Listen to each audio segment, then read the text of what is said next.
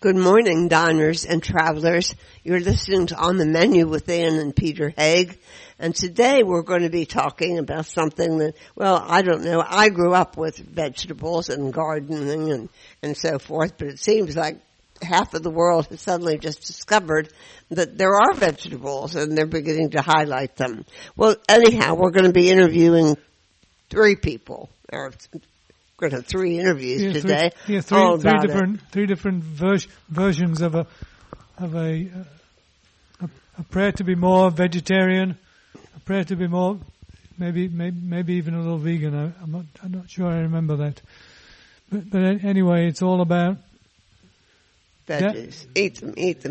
Eating them, producing them down on the farm, watching the seasons go by. You'll get the drift. Nina Olsson is Swedish, but she's lived in England. She's lived around the world, originally from Stockholm, but she's living in north of Amsterdam now in the Netherlands. And she has many talents: an artist, an art director, a photographer. Yes, I like to do a little bit of everything, and as my background is in art school, and I've also worked a lot in magazines as an editor, an art director. So I kind of like to be able to do everything with my cookbooks. Well, here you are a recipe maker, and you're presenting. Absolutely. Yeah, and you're vegetarian. Yes, I'm almost vegan. Almost. But I do enjoy egg and dairy products and cheese and yogurt. Yeah. So, but your book is Feast of Veggies. Feast of Veg is how you present it. It's a vegetarian cookbook primarily designed, as I read it, for entertaining. Yes, it's for a new generation of plant-based feasts. So I thought because of the rise in interest of plant-based food, there wasn't enough feasting recipes available for new vegetarians or vegans. So I thought it was really exciting to make something for this new growing. It is. It's expanding. I mean, I don't remember how many we used to get. Not many vegetarian cookbooks, and now we get scads of them. And you're right that entertaining has changed dramatically, and so has the focus. I mean, you suggest in your introduction that if you're having a dinner party, you need to really survey your guests to find out if anybody is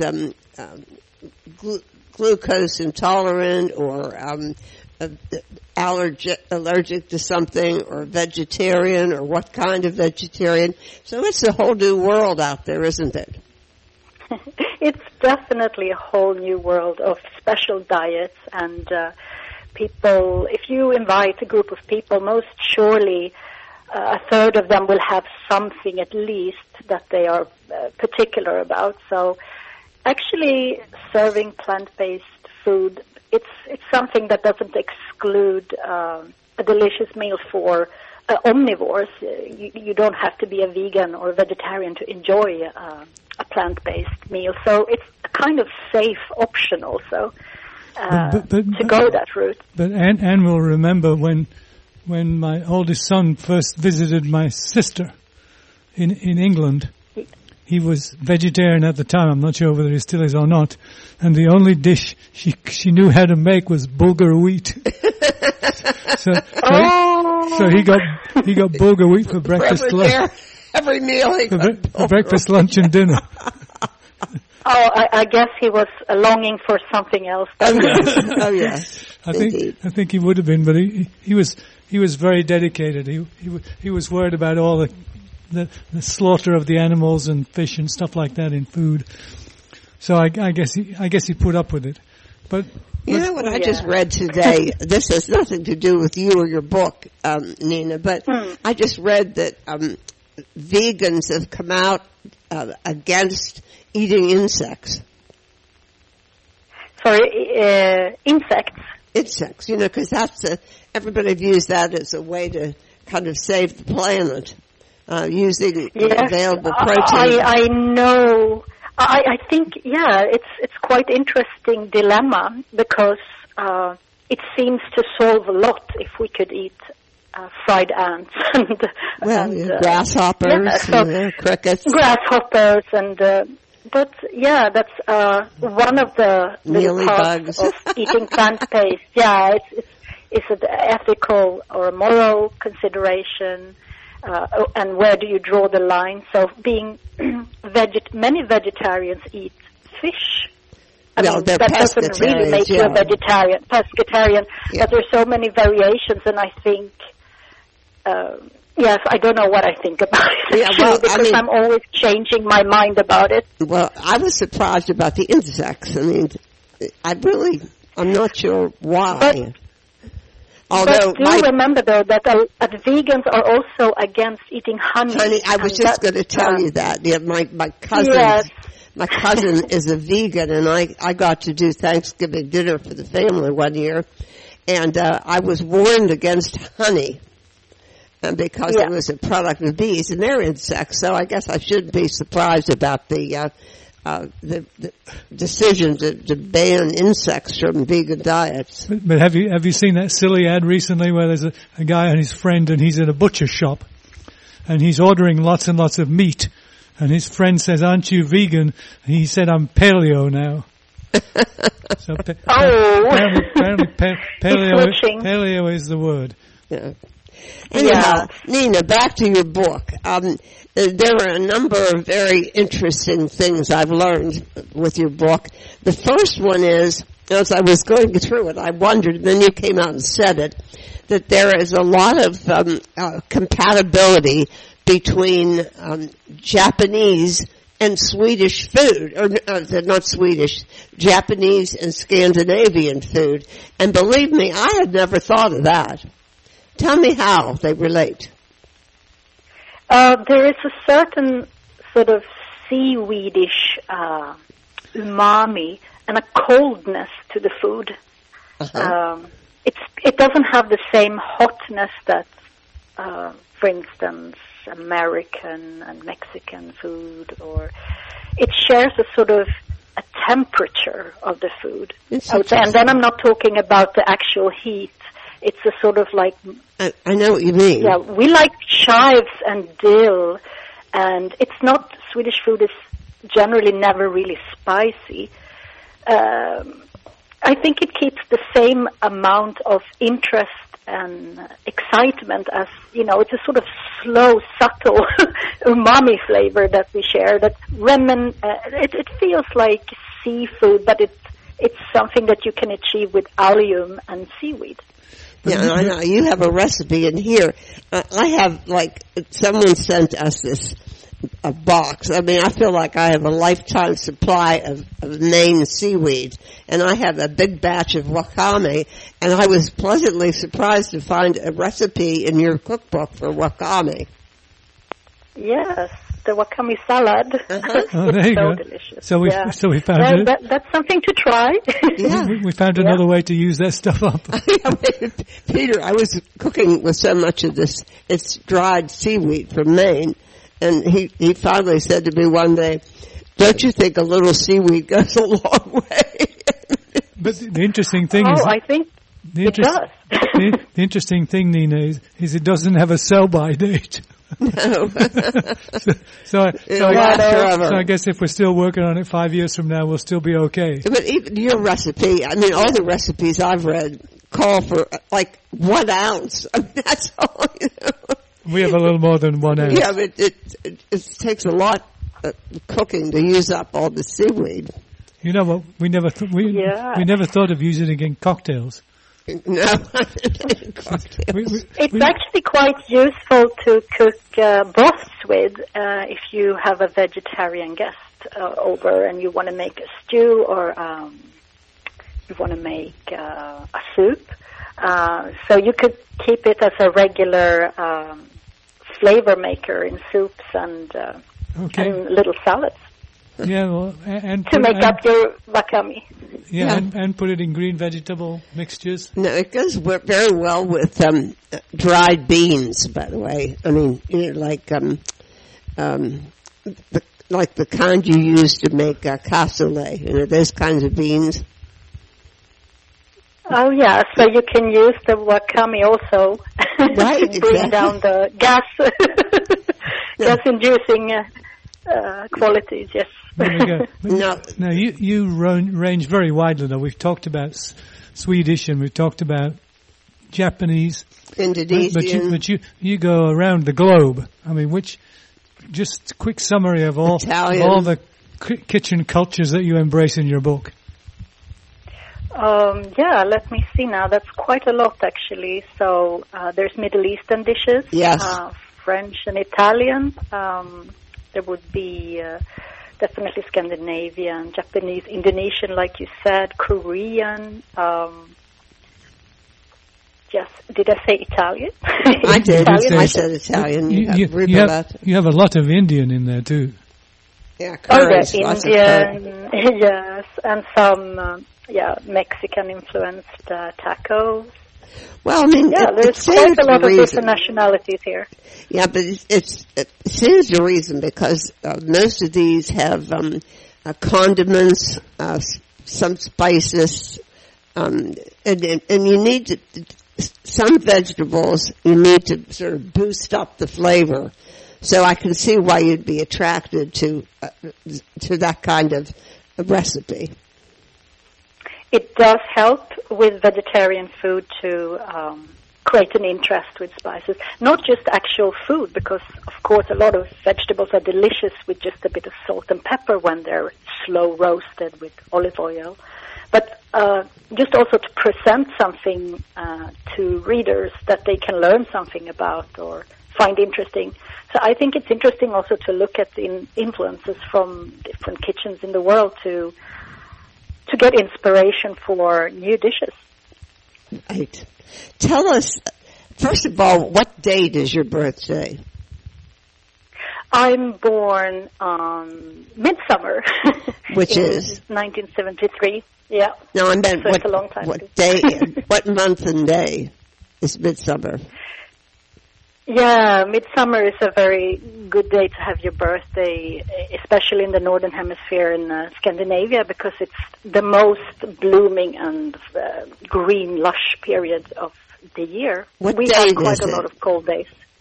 What's the date? It's the 20th of June. 20th of June. Right. Because our anniversary is the 22nd, chosen pretty much for that reason. Well, actually, Midsummer is often between 19th and 22nd because it's depending on the summer solstice. That's what we aim for, the summer solstice. Yeah, we declared it the 22nd of January, Midsummer's Day. June. Just June. I'm sorry. What did I say? January. But that's a really beautiful day to get married. Yes. Yeah, we thought so. Yeah. We didn't even think about it actually until afterwards. Well, that's romantic. Talking about your birthday and Midsummer, tell us about. And I thought I knew a lot of Swedish food because of our friends who were Swedish, who I've known for years and years. But I never heard of smorgastarta. Tell us what that is. Oh, did you never hear about smörgåstårta from your friends from Sweden? Because I think it's like the most famous after Swedish meatballs in Sweden. It's the most folksy and famous dish. So it's basically a savory sandwich cake, and you layer it with mayonnaise, traditionally mayonnaise, shrimps, and ham, which is a little bit, not as nice as the vegetarian version. Yeah, so that didn't sound very vegan. It started to sound kind of interesting. Oh, yeah. I think if you're eating fish, for instance, then a seafood smörgåstårta is very popular and really delicious. But I think you don't need fish or shrimps. You can have a totally delicious vegan smörgåstårta with my recipe. Good. And, well, you have egg salad, which wouldn't be vegan, but you have substitutes for all these recipes. You have substitutes in case you're vegan as opposed to just vegetarian. Also, gluten-free. You have all that covered. In the book I've made sure that almost every recipe is veganized if you want to, and that there is options for gluten-free. But the smörgåstårta is actually kind of like a celebration of all the typical Scandinavian flavors. So it's got lots of alliums like chives and dill, and also we use eggs.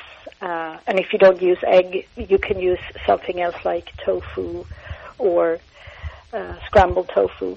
And there's often a mayo, creme fraiche, or you can actually use Italian mascarpone too, something creamy, or a cashew cream. So it's like a savory layer cake, and it's really delicious. You have to try it because it's not so difficult to make. Actually, if you have a loaf of bread and you slice it up, you just add the layers like you're making a sandwich. Now, the dessert section looked particularly luxurious. The colours involved are really quite amazing. Oh. You didn't get to the hands leafing through the book. No, I mean, you want me to show you something. I don't know what you want me to show you. I just wanted to point I like the ice cream. My favorite is black sesame ice cream.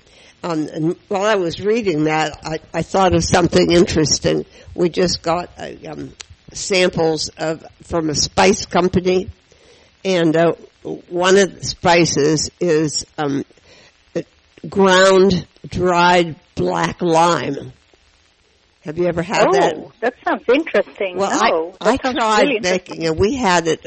A chef in England made his own from fresh limes, and he would let them dry, and they turn black, and the flavor is very interesting. And I tried making mine, and after keeping them, they were finally, it takes a while on a sunny window ledge, and finally they were beginning to blacken and get ready. And the housekeeper threw them out, so I never got Oh, no. I mean, that sounds really, really interesting. Well, now I have a jar of it to play with, which is the ground black lime peel. I mean, it's great. Sounds great to me. And I was thinking you could put that in with your black sesame ice cream. Oh, that sounds like a perfect combination, actually. Yeah. And what other desserts? You don't have that many, actually, do you? No, because actually we tried to make every recipe with vegetables, and it was a little bit of a stretch. I wanted a dessert chapter. So we have the carrot cake and matcha green leaves.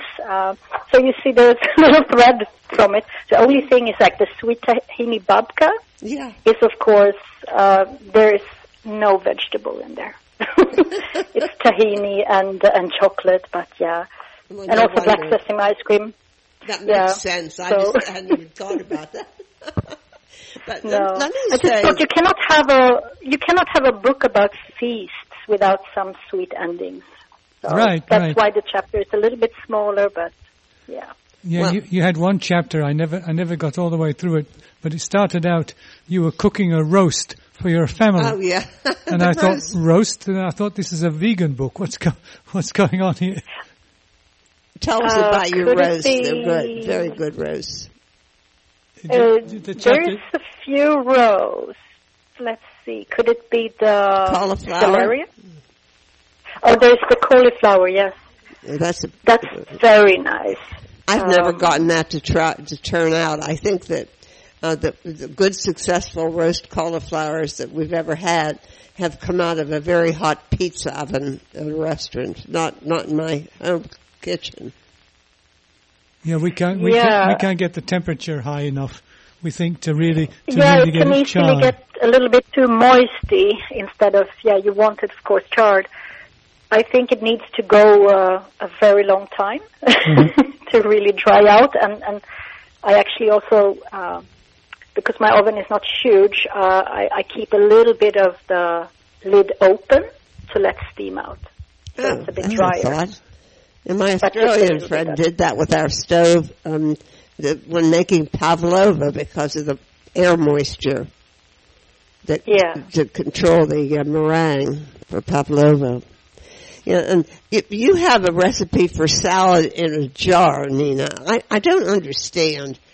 How do you eat a salad in a jar? I know it's very popular, but it just seems like silly.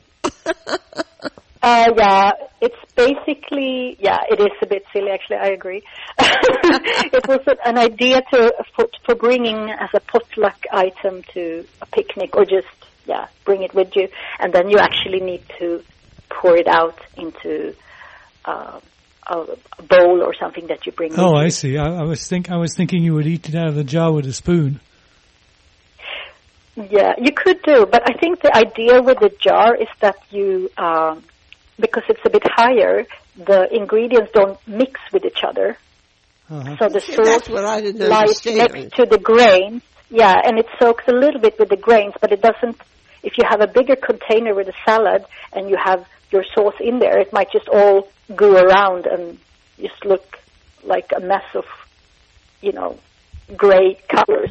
Instead of having a salad that sits a little bit, that everything is apart. And so I think it's a little bit sort of that you mix it just before you eat it, like if you let it out on something. Or I think eating it with a fork, or that's going to be like eating layer by layer, but you actually want to mix it, of course. Yes. Yeah. Well, Nina Olson, this book of yours, Feast of Veggies, make vegetables exciting. I mean, the recipes are incredibly exciting, and I think it should encourage people to eat a lot more plant-based foods. Thank you so much. Thank you so much for saying that. Makes me really happy. Thank you. I was very thrilled for you. So thank you for talking to us. Thank you so much. It was really interesting. And I hope to speak to you again. Yeah. Yes, next book. The next book. We're overdue to come and ride bicycles in Amsterdam. Yeah. Amsterdam's a perfect week break for a vacation. You could, It's wonderful. Yeah, I like it. I remember. There's a lot of American coming over, especially in the spring and the summer. I heard that Amsterdam is kind of fed up with the tourists, as a matter of fact, including the Americans. Yeah, they're a bit moany, the Dutch. I think it's a little bit silly about the cheese stores and everything. Of course, it's fun with people from all over the world coming over. Uh-huh. Well, it's an exciting city if you don't get run over by a bicycle. Yeah. Okay, Nina. Ciao, ciao. All right. Ciao, ciao. Bye-bye.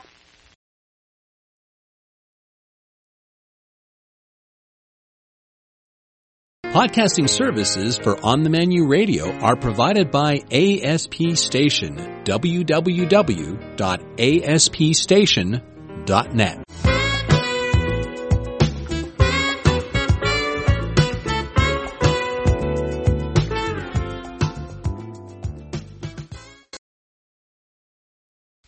Welcome back. Next up, we have it's an unusual title, The Month of Their Ripening. But the author, Georgianne Eubanks, can explain all that to you.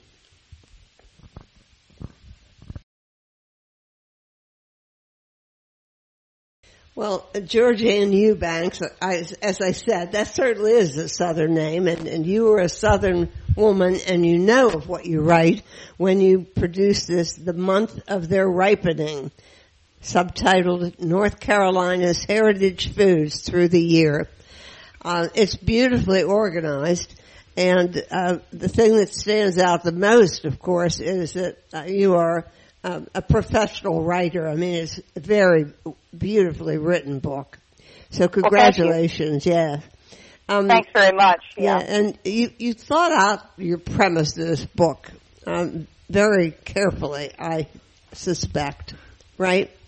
Yes, yes. Could you describe it? Yes. Right. Well, I have a fig tree in my yard beside my condo that I planted. I bought a little pot, a little fig twig at the farmer's market, planted it, and in 10 years I was having a profusion of figs. And I was struck by those figs, how fragile they are, how important it is to pick them at just the right moment, how you need to eat them quickly if you're going to eat them fresh because they don't last.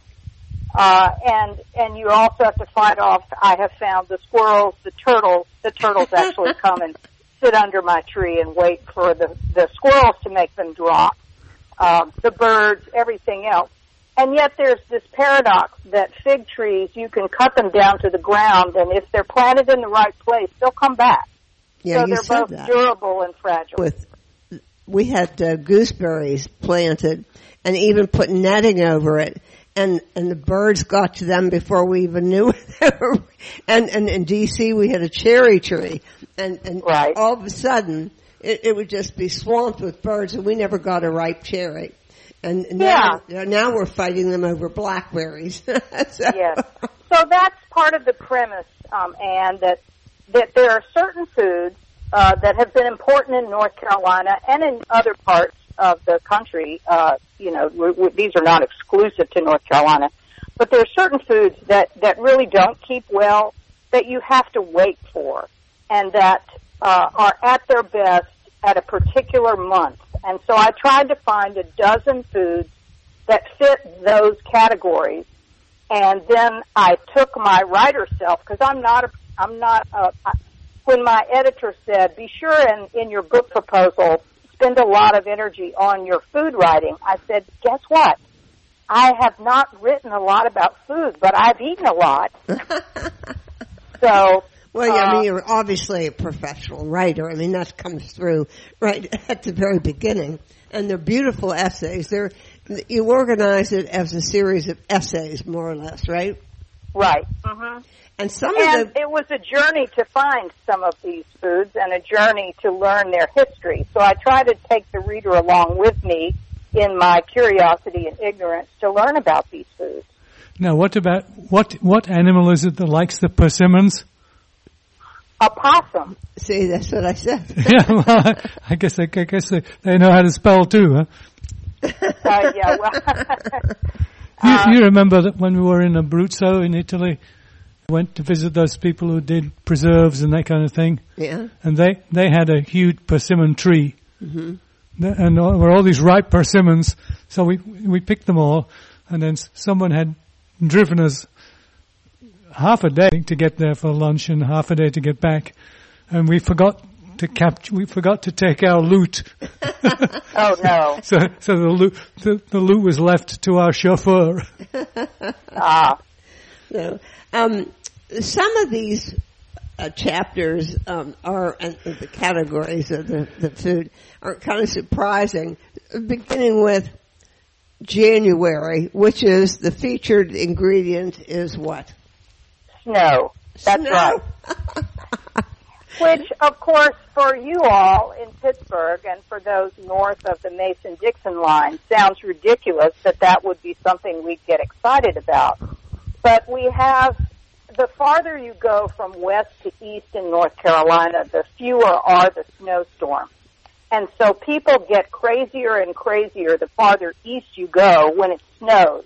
It's like a big holiday is declared, and of course then we all make ice cream. Yeah. Our grandchildren were living in South Carolina when they grew up, and we would get these photographs. They were building a snowman, Yeah. But they didn't say until later that, it lasted about 3 minutes before it melted. Right. They scraped the snow off of like 3 or 4 neighbors' yards in order to get enough snow to build a snowman. It was a pretty creditable snowman. Well, and it is the idea that it happens so seldom here that makes people long for the taste of snow cream. And everybody has their idea of what are the best ingredients, which vary tremendously. And my favorite story is that there is a bed and breakfast in the eastern part of the state in a town called Williamston, which is basically known for its oyster bar.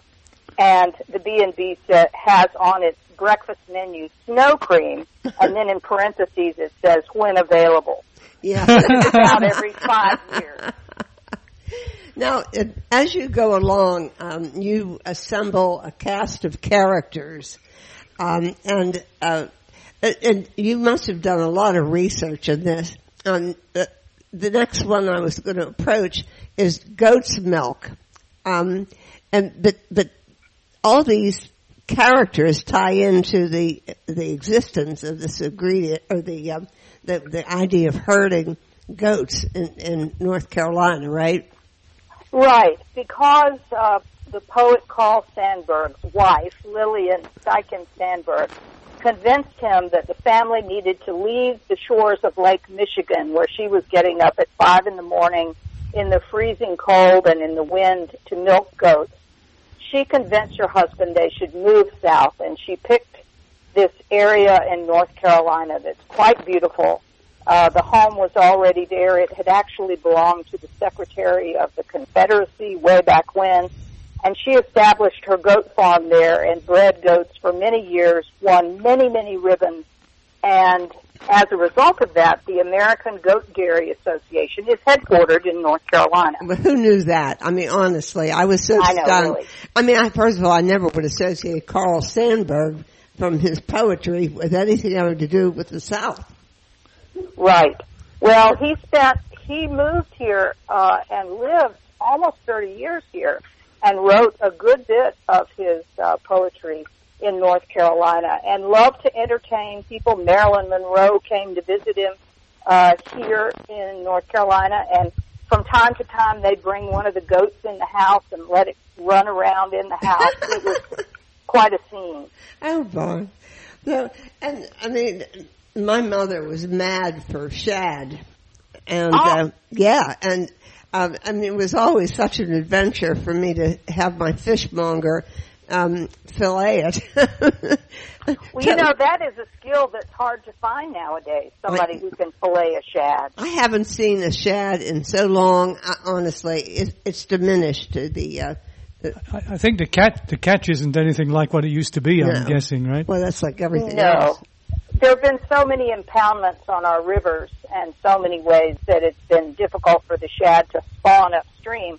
But, you know, we have a huge estuary system in North Carolina, and we do have a pretty good shad catch that comes up. Now, the smaller herring are really reduced, but the shad are still coming. And but still, there are people who in this state who are not familiar with that fish, which has a long history going back to George Washington. Yeah. Well, of course, my mother loved the shad roe, too. Mm-hmm. So, but again, I didn't associate it with North Carolina. And then the next month, July, was even stranger. I never even thought, I didn't know this particular cantaloupe. I knew there are varieties of cantaloupes, but this one is special, right? Yes, and there's only one man left in Ridgway, North Carolina, who is growing the original cantaloupe that German farmers started growing there at the turn of the 20th century, at the beginning of the 20th century.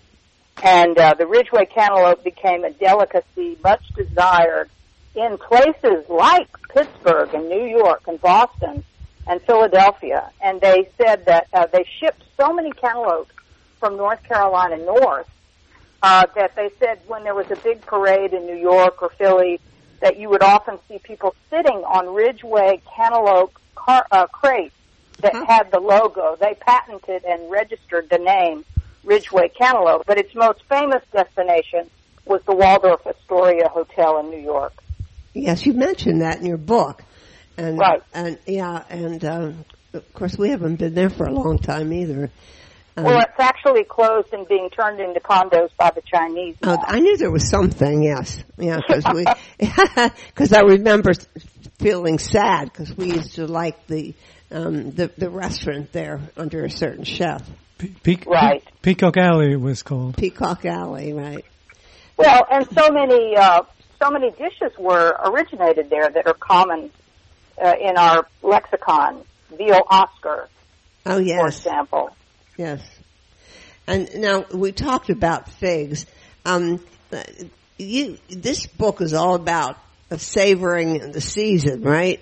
But Exactly. you're not opposed to, I mean, everybody now is putting away food, preserving the food in one way or another. So you're not opposed to preserving. You just want to point out that the attractiveness of having everything in its season. That's right. And a fresh fig is very different from a dried fig. And in fact, I read from one scholar that something like 3% of the world's figs are consumed at the moment they're picked, and the rest are dried. Right. Yes.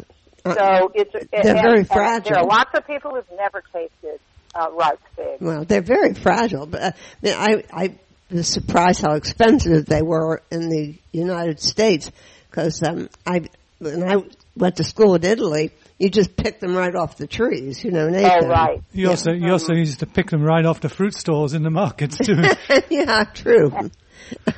Now, as I said, our kids lived in South Carolina, and I was very excited the first time I came across this item, the September item in the supermarket, because I thought a fruit that I never even heard of, the scuppernongs, whatever they're called. Scuppernongs, correct. Yeah, scuppernongs. So they're native to the United States, so I guess they're native to North Carolina, huh? They get their name from a river in North Carolina. Right.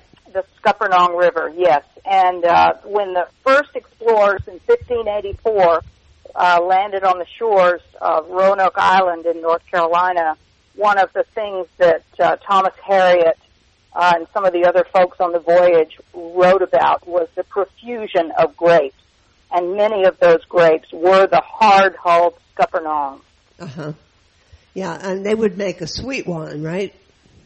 Yeah, it's a very sweet wine. People have gotten pretty creative. We have an enormous winery in Duplin County, which has probably had terrible flood damage because that's one of the counties where the water was bad. In fact, there was a picture in the Raleigh paper yesterday of fish that had washed up on I-40 and were left. I saw that. Oh my. On the highway. Yes, the highway was totally underwater, though.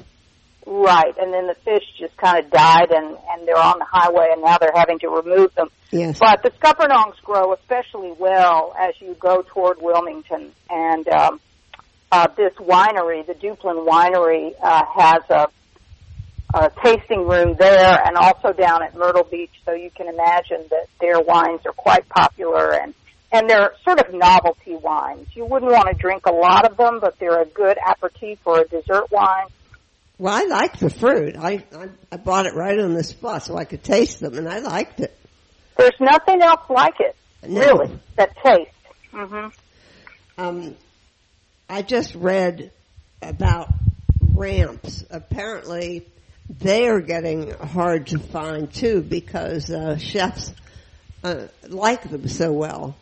No, a ramp's October, no? No, that's April. April. I was going to say, because ramps are a big thing in West Virginia. They are. They have a ramp huge festival. thing in West Virginia. Yeah, I've been to that festival. But yeah, it's probably the state. West Virginia is probably the state that makes the most of ramps as a tourist attraction. Yeah, apparently if you're among the cognoscenti, you go to a ramp dinner of all your friends, and you better go, because you're going to smell of ramps for the next 3 weeks, and if you don't eat ramps, everybody else will smell and you won't, and that'll be worse. That's right. Ramps consumed equals ramp perfume. There you go. And in the classrooms in Cherokee, North Carolina, where the ramps have been eaten for 3,000 years by the Cherokee tribe, the school children make a point of eating ramps and going to class, and then if they're lucky, their teacher will put them out in the hall to spare the rest of the class and they don't have to do their lessons that day. Oh, funny. That's the story. Sounds like a story. So, yeah. Well, there's a case where popularity is actually limiting the availability. Now, the next one, May, is probably my most favorite food. Really? Soft shell crabs. I love soft shell crabs. I always think of them like, I guess one of my writing assignments was I did a competition in New Orleans about which restaurant did the best soft shell crabs. So we ate 2 meals a day for 5 days or 7 days of soft shell crabs. Wow.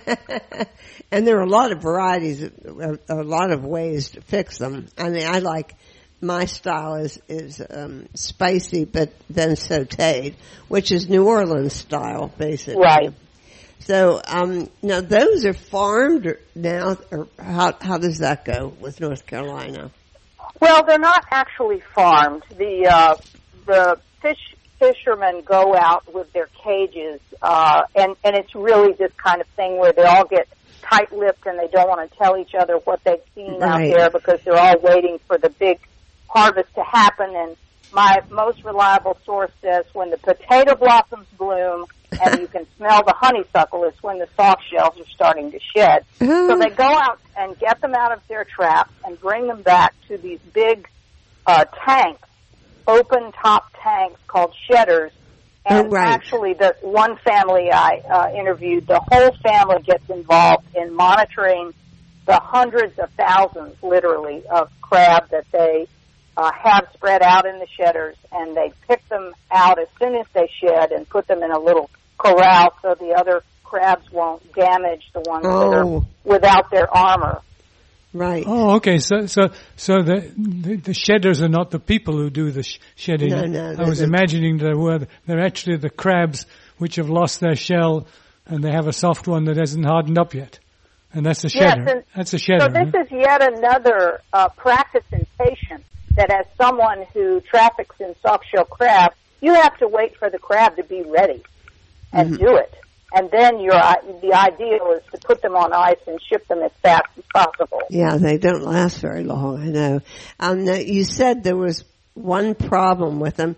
When I get them, I have the fish butcher snip the eyes, and there's something behind the eyes that he takes away. But the rest of it, I eat all of it. And you said there was one thing that... The tamale, the mustard. Yeah, what's wrong with that?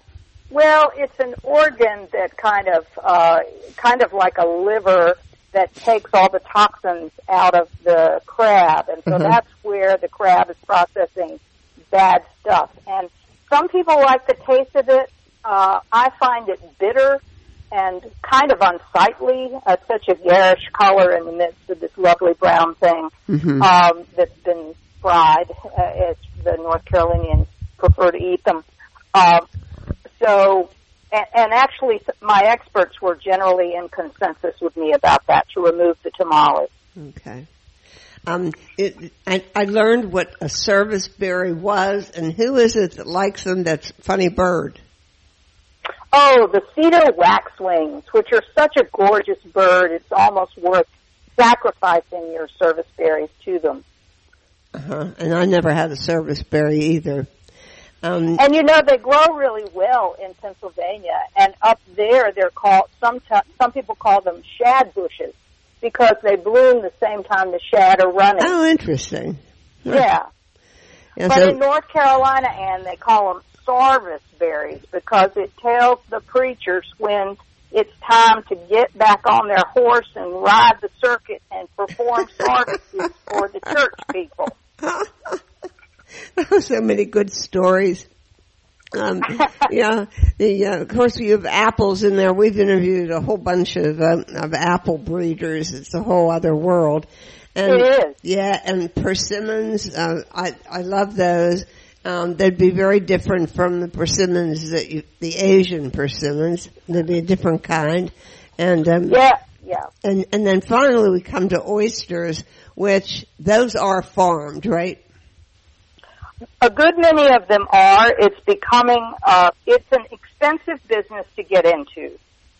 And so one of the farmers that I met is a fellow who was a hedge fund manager and made his fortune in his 40s and decided he wanted to get out in nature, and now he's farming oysters.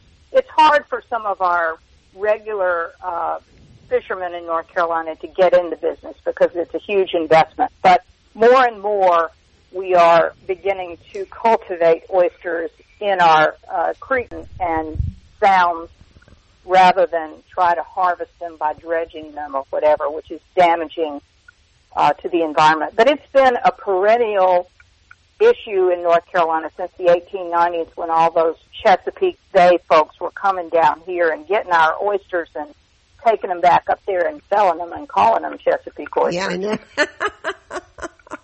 Dirty dealing, yeah. It's gonna take a while for that business to recover after all this flooding though, right? Oh, I'm just sick about it. I am. Yeah, I haven't had a chance to call a couple of the people in the book that I do want to talk to because I'm sure they're busy with more important things than catching me up, but it's been difficult, and with all the pollution and the coal ash and the everything that's been set loose by this hurricane, it will be a while. Although we do remember that when Hurricane Floyd came and the pork producers had their hog lagoons overspill into the rivers, things recovered pretty quickly. The dilution of that toxic mess happens pretty well in our natural system, but this feels like it could be the new normal. People are using that phrase to talk about these hurricanes. So I worry about the viability of these oyster farms long term. That leads us to your epilogue, which I found sad. And that's not even the end of it, because that was before this current hurricane. That was after Hurricane Matthew, yeah. So it was before but a lot of, a lot of the people were not doing so well that you featured in your essays, right? Yes, although I think the ones who have been long-term coastal folks are not surprised by this, and they're certainly hurt and saddened and damaged, but they have a great resilience. You kind of have to if you're going to live on the coast of North Carolina. You don't think it's getting worse? You don't think it's going to get worse? I do. I actually do think it's probably going to get worse. And a lot of the development, when I was first living in North Carolina in the 70s and 80s, the development that's there was nothing like it is now, and it's really kind of scary what could happen. Yeah, well, they built right on the water, even experts told them not to. Right, yeah. Right. We have a couple of Cassandra scientists here in North Carolina who have been singing the same song for years, and nobody's listening. Nobody listens, right? So, this is a fine piece of research as well as a fine piece of writing, and a portrait of a place in time. Georgianne Eubanks, The Month of Their Ripening, is it's a great book, and I wish you a lot of luck with it and success. Thank you. It's not a matter of luck; it's going to be success because it's loaded with information and colorful details. Okay, well, stay safe there. Thank you, and thanks for the time to talk about this. You guys are fun. Thanks. Okay, Georgianne, go out and get them. All right. Okay, bye-bye. Bye-bye.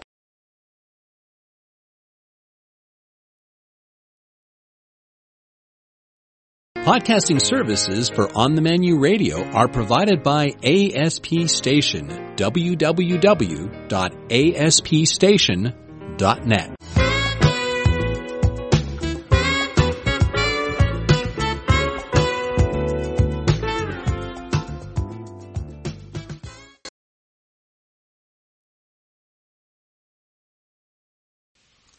Most of us think in terms of 4 seasons, but not the folks at Stoll Lake Farm. It's a communal living situation, but more updated, modernized than what we used to think of back in the day. And Elizabeth's going to talk to us about how it all works. The book is called 7 Seasons at Stoll Lake Farm. And here's Elizabeth. Yes, we're going to be talking to Elizabeth Young, a long-term resident of the Stoll Lake Farm. The book we're going to start with is 7 Seasons on Stoll Lake Farm, and then we'll talk more about the concept and the activities available. Thanks for talking to us, Elizabeth. The pictures are wonderful. I can't get over how perfect everything looks. I mean, the people are all good looking, and now how far from the truth is that? Well, you know, we had a very skilled photographer. I mean, our place, the farm, is beautiful, and beauty is one of the things that we really value here, particularly.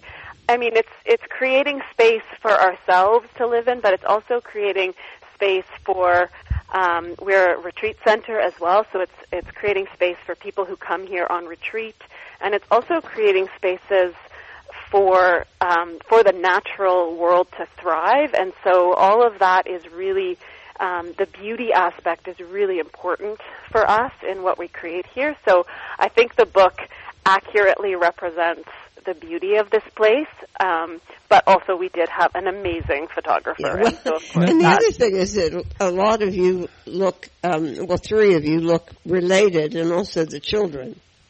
I mean, I know you're not, but I'm just saying. I know, isn't it funny? Yeah, yes. I know. Often we get sort of mixed up. Like even here on Salt Spring, people mistake us for each other, or think we're sisters or whatever. But right. you know, there is actually no relation, no real relation in that way. Now, where are you, Elizabeth? You put a dot on the map, because it's a little bit out of the way. Yeah, so we are off the coast of British Columbia, so we're just west of Vancouver. We're in between Vancouver and Victoria, so we're not as far out as Vancouver Island. We're in a little group of islands called the Gulf Islands, so right in between the mainland and Vancouver Island, and that's where Salt Spring Island is. Well, I imagine it's getting to be pretty cold there, right? You know, we had a real cold snap a couple of weeks where we were having lots of frost and ice everywhere, and then now we've gotten a little bit of more wet, warmer weather roll in. So today it's quite mild out actually, but that's kind of what our winters are like. They fluctuate, like we fluctuate right around zero, so dipping below sometimes, but then often above zero. So we get a lot of rain and cloud and that kind of thing. But when it's sunny here in the winter, it's just gorgeous. Now, for those people who are puzzling over this, because it's quite far north where you are, there is an equivalent to the Gulf Stream, which flows across the North Atlantic. There's an equivalent ocean current which bathes the western coast of Canada with milder weather than otherwise there would be. Yeah, exactly. It's definitely this sort of warming influence of the ocean that allows us to be so mild in the winter. And it allows you to farm. Yeah, exactly. Somewhat differently than you would just north of the 49th parallel if you were in the eastern part of Canada. Quite different, yeah. Yeah, we would be buried in quite a lot of snow, I think, right. by now. The book is beautifully photographed. As you said, you're a good photographer. It's subtitled Stories and Recipes That Nourish Community. So we're talking about a number of different issues here. Why did you write the book to start with? Well, you know, it came about actually quite a number of years ago. So when I moved to the farm, there was a community of people already living together, but it really took a bunch of us, and it's sort of the group that is now, you know, that's represented in the book, to really commit to sort of a life on the farm, to then form the community structures and kind of the culture of the community that then now we have. And so what happened was we were really creating a lot of traditions together that were enriching our lives, and we found really fulfilling and inspiring. And so one of the things that we wanted to share right off the bat was some of these ways we were celebrating. We were celebrating some of the traditional holidays, which a lot of people do celebrate together, but then also other holidays around, the cycles of the earth, the summer solstice, the winter solstice, and so some of these things we were celebrating together just inspired us so much that we thought, why don't we write a book about our celebrations on the farm? But then quickly, like almost right away from there, we even spoke to, people who gave us feedback that was like, well, no, you can't just write about the celebrations. You have to write about everything. And so basically right away it became, okay, how do we write about this whole life together that we're living? In a way, the book sort of wrote itself, didn't it? I mean, it was a very, it did in the sense that, like, because we followed the structure of a year on the farm, that piece really sort of held and does hold the book.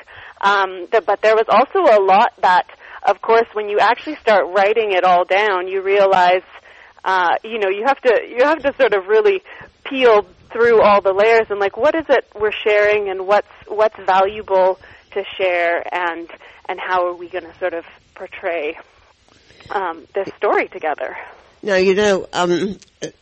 people should not be expecting a utopian community like some others that have come and gone, especially because most of those utopian communities are gone. This has a different foundation, and I'm not sure I understand what it is. Yeah, I mean, I think that our community is we have tried to share some of the realness, because of course if you flip through the pages, it sort of looks a little like paradise. But, some of the stories that we tried to share are, how do we deal with sort of problems on the farm, conflict, how do we get into decision making and all of that. And of course, we wanted the book to share a lot of different aspects. So it's both, we're hoping that it's helpful to people who are interested in cultivating community in many different ways, and it's also not sort of a how-to. It's not like you can read our book and then, just like, I'm going to start a community kind of based on this. But what we were trying to show is that it is, whenever you have a group of people living together, it's real life. There's conflict and problems and all of this, and yet we have a group of people who have enough common, it's this common idea of we want, A, we want to live together, and B, we want to live together in a good way. And so we don't have those people who are sort of stirring the pot for the sake of stirring the pot, like we don't have a lot of people who want a lot of drama in their lives and all of that. So you kind of screen who's in there. I mean, the core group remains the same, right? Yes, the core group has been the same now for the past 13 years, and now we really have actually this next layer of the community. Actually, we have then those members are represented in the book too now, where we really have, we've really expanded our community. The core group was really 3 families and a couple of other individuals, and now we've grown to almost 25 or so that we are now. So and that sort of second wave of people coming into the community was able to come into something that was sort of established, and it's working. It's continuing to work, and people are thriving here and are sort of finding their place in it all too. Now you've almost created a generation, right? Not quite. Yeah, not quite. Yeah, but not quite. We've had our first. But pretty close. Pretty close. Yeah, one of the children who he moved here. Alaya is our oldest, and he moved here when he was 8, and he is now 22, I think, and so he's now kind of grown up and moved off the farm, and so now we're sort of in that. We're not quite there with all the kids, but that's going to be an interesting evolution too. Is like, where does it go with the growth of the kids and the next generation and all of that? Yeah. And Jennifer grew up in Alaska. Hold on a minute. You have one very interesting member of the community that we mustn't forget to include because it's got a little backstory. You have a member of the community called David Brown. And I thought, hold on a second, I'll bet David Brown is a tractor. and sure enough, David Brown is a tractor. And the reason that I knew that is that my cousin Michael, when he graduated from high school, went to work for a company in my hometown of Huddersfield, Yorkshire, England, to the home of David Brown. Oh, no way. He was a mechanical engineer, and he went to work for David Brown, which is what I guess you did then. And wow. Here's the funny part about it. The David Brown Tractor Company is the car company that makes the Aston Martins that Sean Connery used to drive as James Bond. Oh wow! Bet you didn't know that, huh? I did not know that. That's amazing. Well, what I started to say there was that. Okay, so Lisa essentially was founder and raised 3 children, and like one of them was Jennifer, right? Yeah. And she left to go to school, and she came back, and let's see who. It was her best friend then that joined, right? That is me. And you. Yeah. And you both have your own families that you're raising, and husbands and stuff. Yeah, that's correct. Okay, so possibility is that it could keep going on, right? Well, yeah, and I think that the example that Lisa has set for us is really what we can take into the future, because what she was able to do, and this is where I think some people who have land, or they might have a farm even, and they want to create something like this is where the founder or the landowner often has a bit of trouble, and it's this sort of letting go of all of the power or the control, and sort of getting out of the way a little bit, so that the people who have come can really make a life for themselves and really feel like they're also part of creating the vision for the future. And so I think that's going to be, when we get to that stage where there's the next generation who either want to stay or have left and come back, that we're also sort of wise enough to get out of the way for them to create their lives here and perhaps, take the farm, we don't know where, sort of thing. And so that, to me, is also kind of exciting to have that possibility. Now, tell our listeners about Thursdays. Thursdays I thought Thursday sounded really kind of interesting. Yeah. So Thursdays are our community day. So because there's layers to the farm, there's the community layer and then there's the business. On Thursdays, what happens is everybody who lives on the farm comes together to work for the morning. And so we have a weekly, that's also when we sort of have our weekly meeting. So we gather in the morning on Thursdays, and we talk about what we're going to do that day, but also we talk about anything that needs to be talked about in a group setting. So we're not sort of tackling like big issues of the direction of the farm or anything like that, but like day-to-day issues of like the chicken water is frozen or, whatever sort of things we're chicken water is frozen as well, it might be. So we're discussing that type of thing, and then And then at the end of that meeting, we share a gratitude circle, which has become really, really important for our community. Basically, it's a way that we can really share. I mean, sometimes it's can be very simple, just sharing what you're grateful for, but other times, and it's kind of evolved into this, where it's really a chance for people to share through their gratitude. It's a sharing of what's going on for people in that moment. And so we have a gratitude circle, and then we all go off and we work together on sort of whatever we've agreed upon for the day. And then we come together at lunch and we share a lunch. And so that's because we do have our own houses and we have our own kitchens. We're not always eating together. This is our one shared meal every week. Yeah, not everybody lives on the farm, right?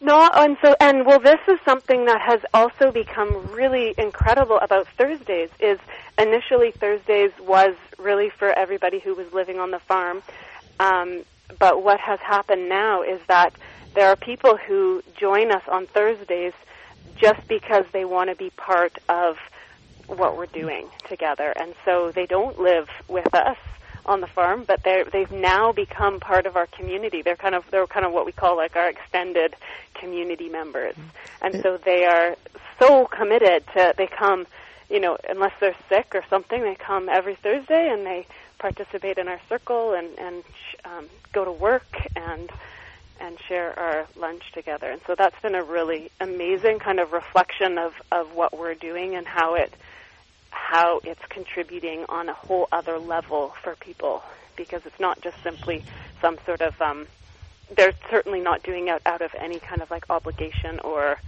responsibility. They're really coming because now you cover some unexpected things in the ground in this book. Really good tips about things, what to do with garden pests and what to do with, really. Yeah. I love the chapter on tools we love. Things you don't expect at all.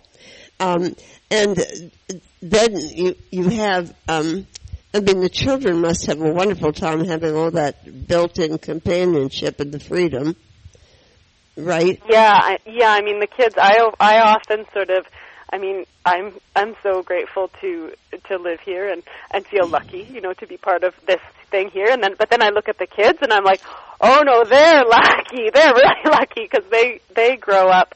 Not really knowing any different, but it's such an incredible way to grow up for them.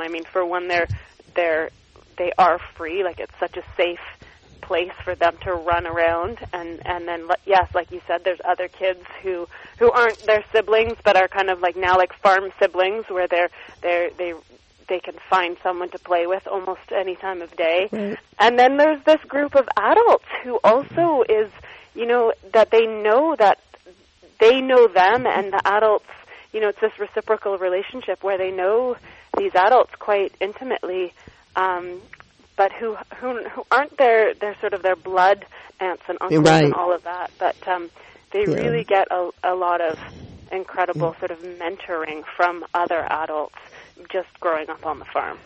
Now, you mentioned the business. I think that's something that's in addition to talking about the book, itself, or the spirit of community. You have a business. You have a farm market that seems to be very successful. You do seed saving and trading globally, right?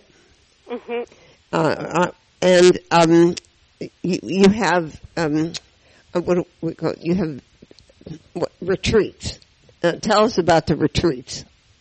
Yeah, so our retreats are, we've been running retreats for almost a couple of decades, although they really evolved. When they first started here on the farm, they were more like day-long retreats because we didn't have accommodation for people yet. We sort of, that really grew slowly over time. And so, but yeah, now we have a full schedule of retreats through the year. We have a couple of quiet months, sort of January and February, but generally we are booked with retreats, and our focus is wellness type retreats. So lots of meditation retreats, yoga retreats. We have singing retreats, people, doing hybrids of like yoga and art. We have we have been doing an annual fiddle camp here every year. That's so, great. So lots of different.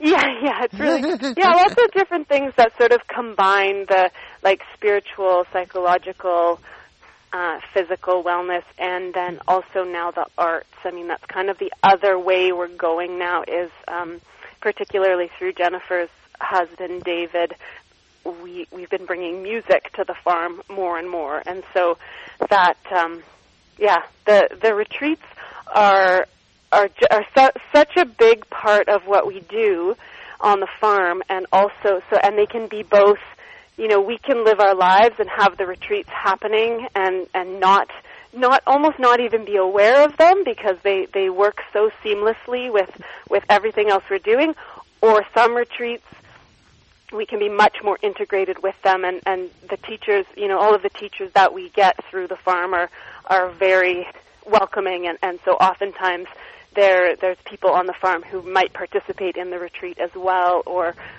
join in some other way. So that's a big part of our business, and then our farming business is the other aspect. So really it's those two parts. And the farming how about a website where that would summarize all these, your website that would sort of outline and describe all these opportunities?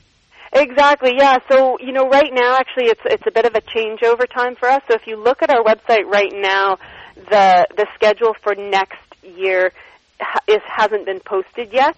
So we finish up the year with a meditation retreat that goes over New Year's, and then our first retreat in the new year is actually in March. And so pretty soon here we'll have all our retreats up for 2019.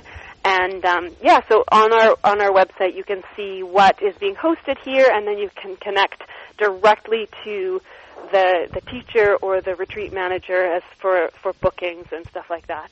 Okay, so and listeners, it's www.stowell, STOWEL, Lake, LAKE, farm, right? .com. .com. Yeah, that's it. Okay. Well, I mean, it sounds like you have a very busy, active life here.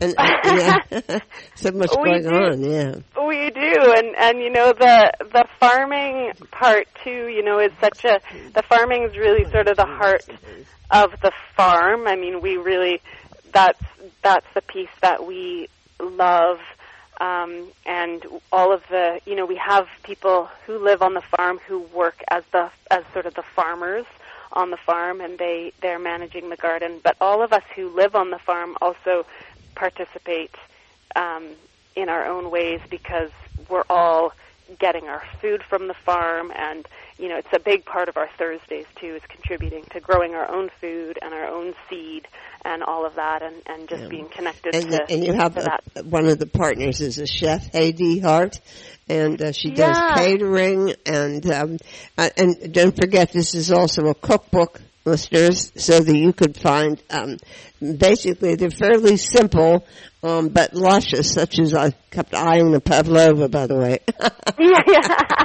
Yeah, Heidi and her family have been here for 13 years, and she is an incredible chef. She is sort of self-taught and just incredibly kind of evolved into this role on the farm, and so she cooks for all of the retreats that happen on the farm, and yes, her inspiration is really the food itself. And so being on the farm and being so close to what's coming out of the garden right in the moment, what's beautiful and fresh, and so her, like you said, her recipes are, a lot of them are quite simple, but just really amazing. And just so you're not entirely confused when you get the book, because it says 7 seasons on the front. You and I both know really there are only 4. You just made 7 so you could create a bigger book. Yeah, that's right. When we started breaking up the year, particularly actually talking about farming, you really realize that the seasons, the 4 seasons, the difference between early spring and late spring when you're out there farming, it's like a different world. I know. We just decided, you know what, we're going to break up the year, how we live it. And so we came up with 7 seasons, and so, but it is, yes, you're right, it's just 1 year on the farm. Well, Elizabeth, thank you so much for joining us today on the Menu Radio. Especially thank you for stepping in, because this was not your job, but it must be Thursday. So you decided to. Yeah, that's right. Thank you so much for having me on. Yes, and much success with your book and your ongoing community. Well, thank you very much. Nice to talk to you both. You too.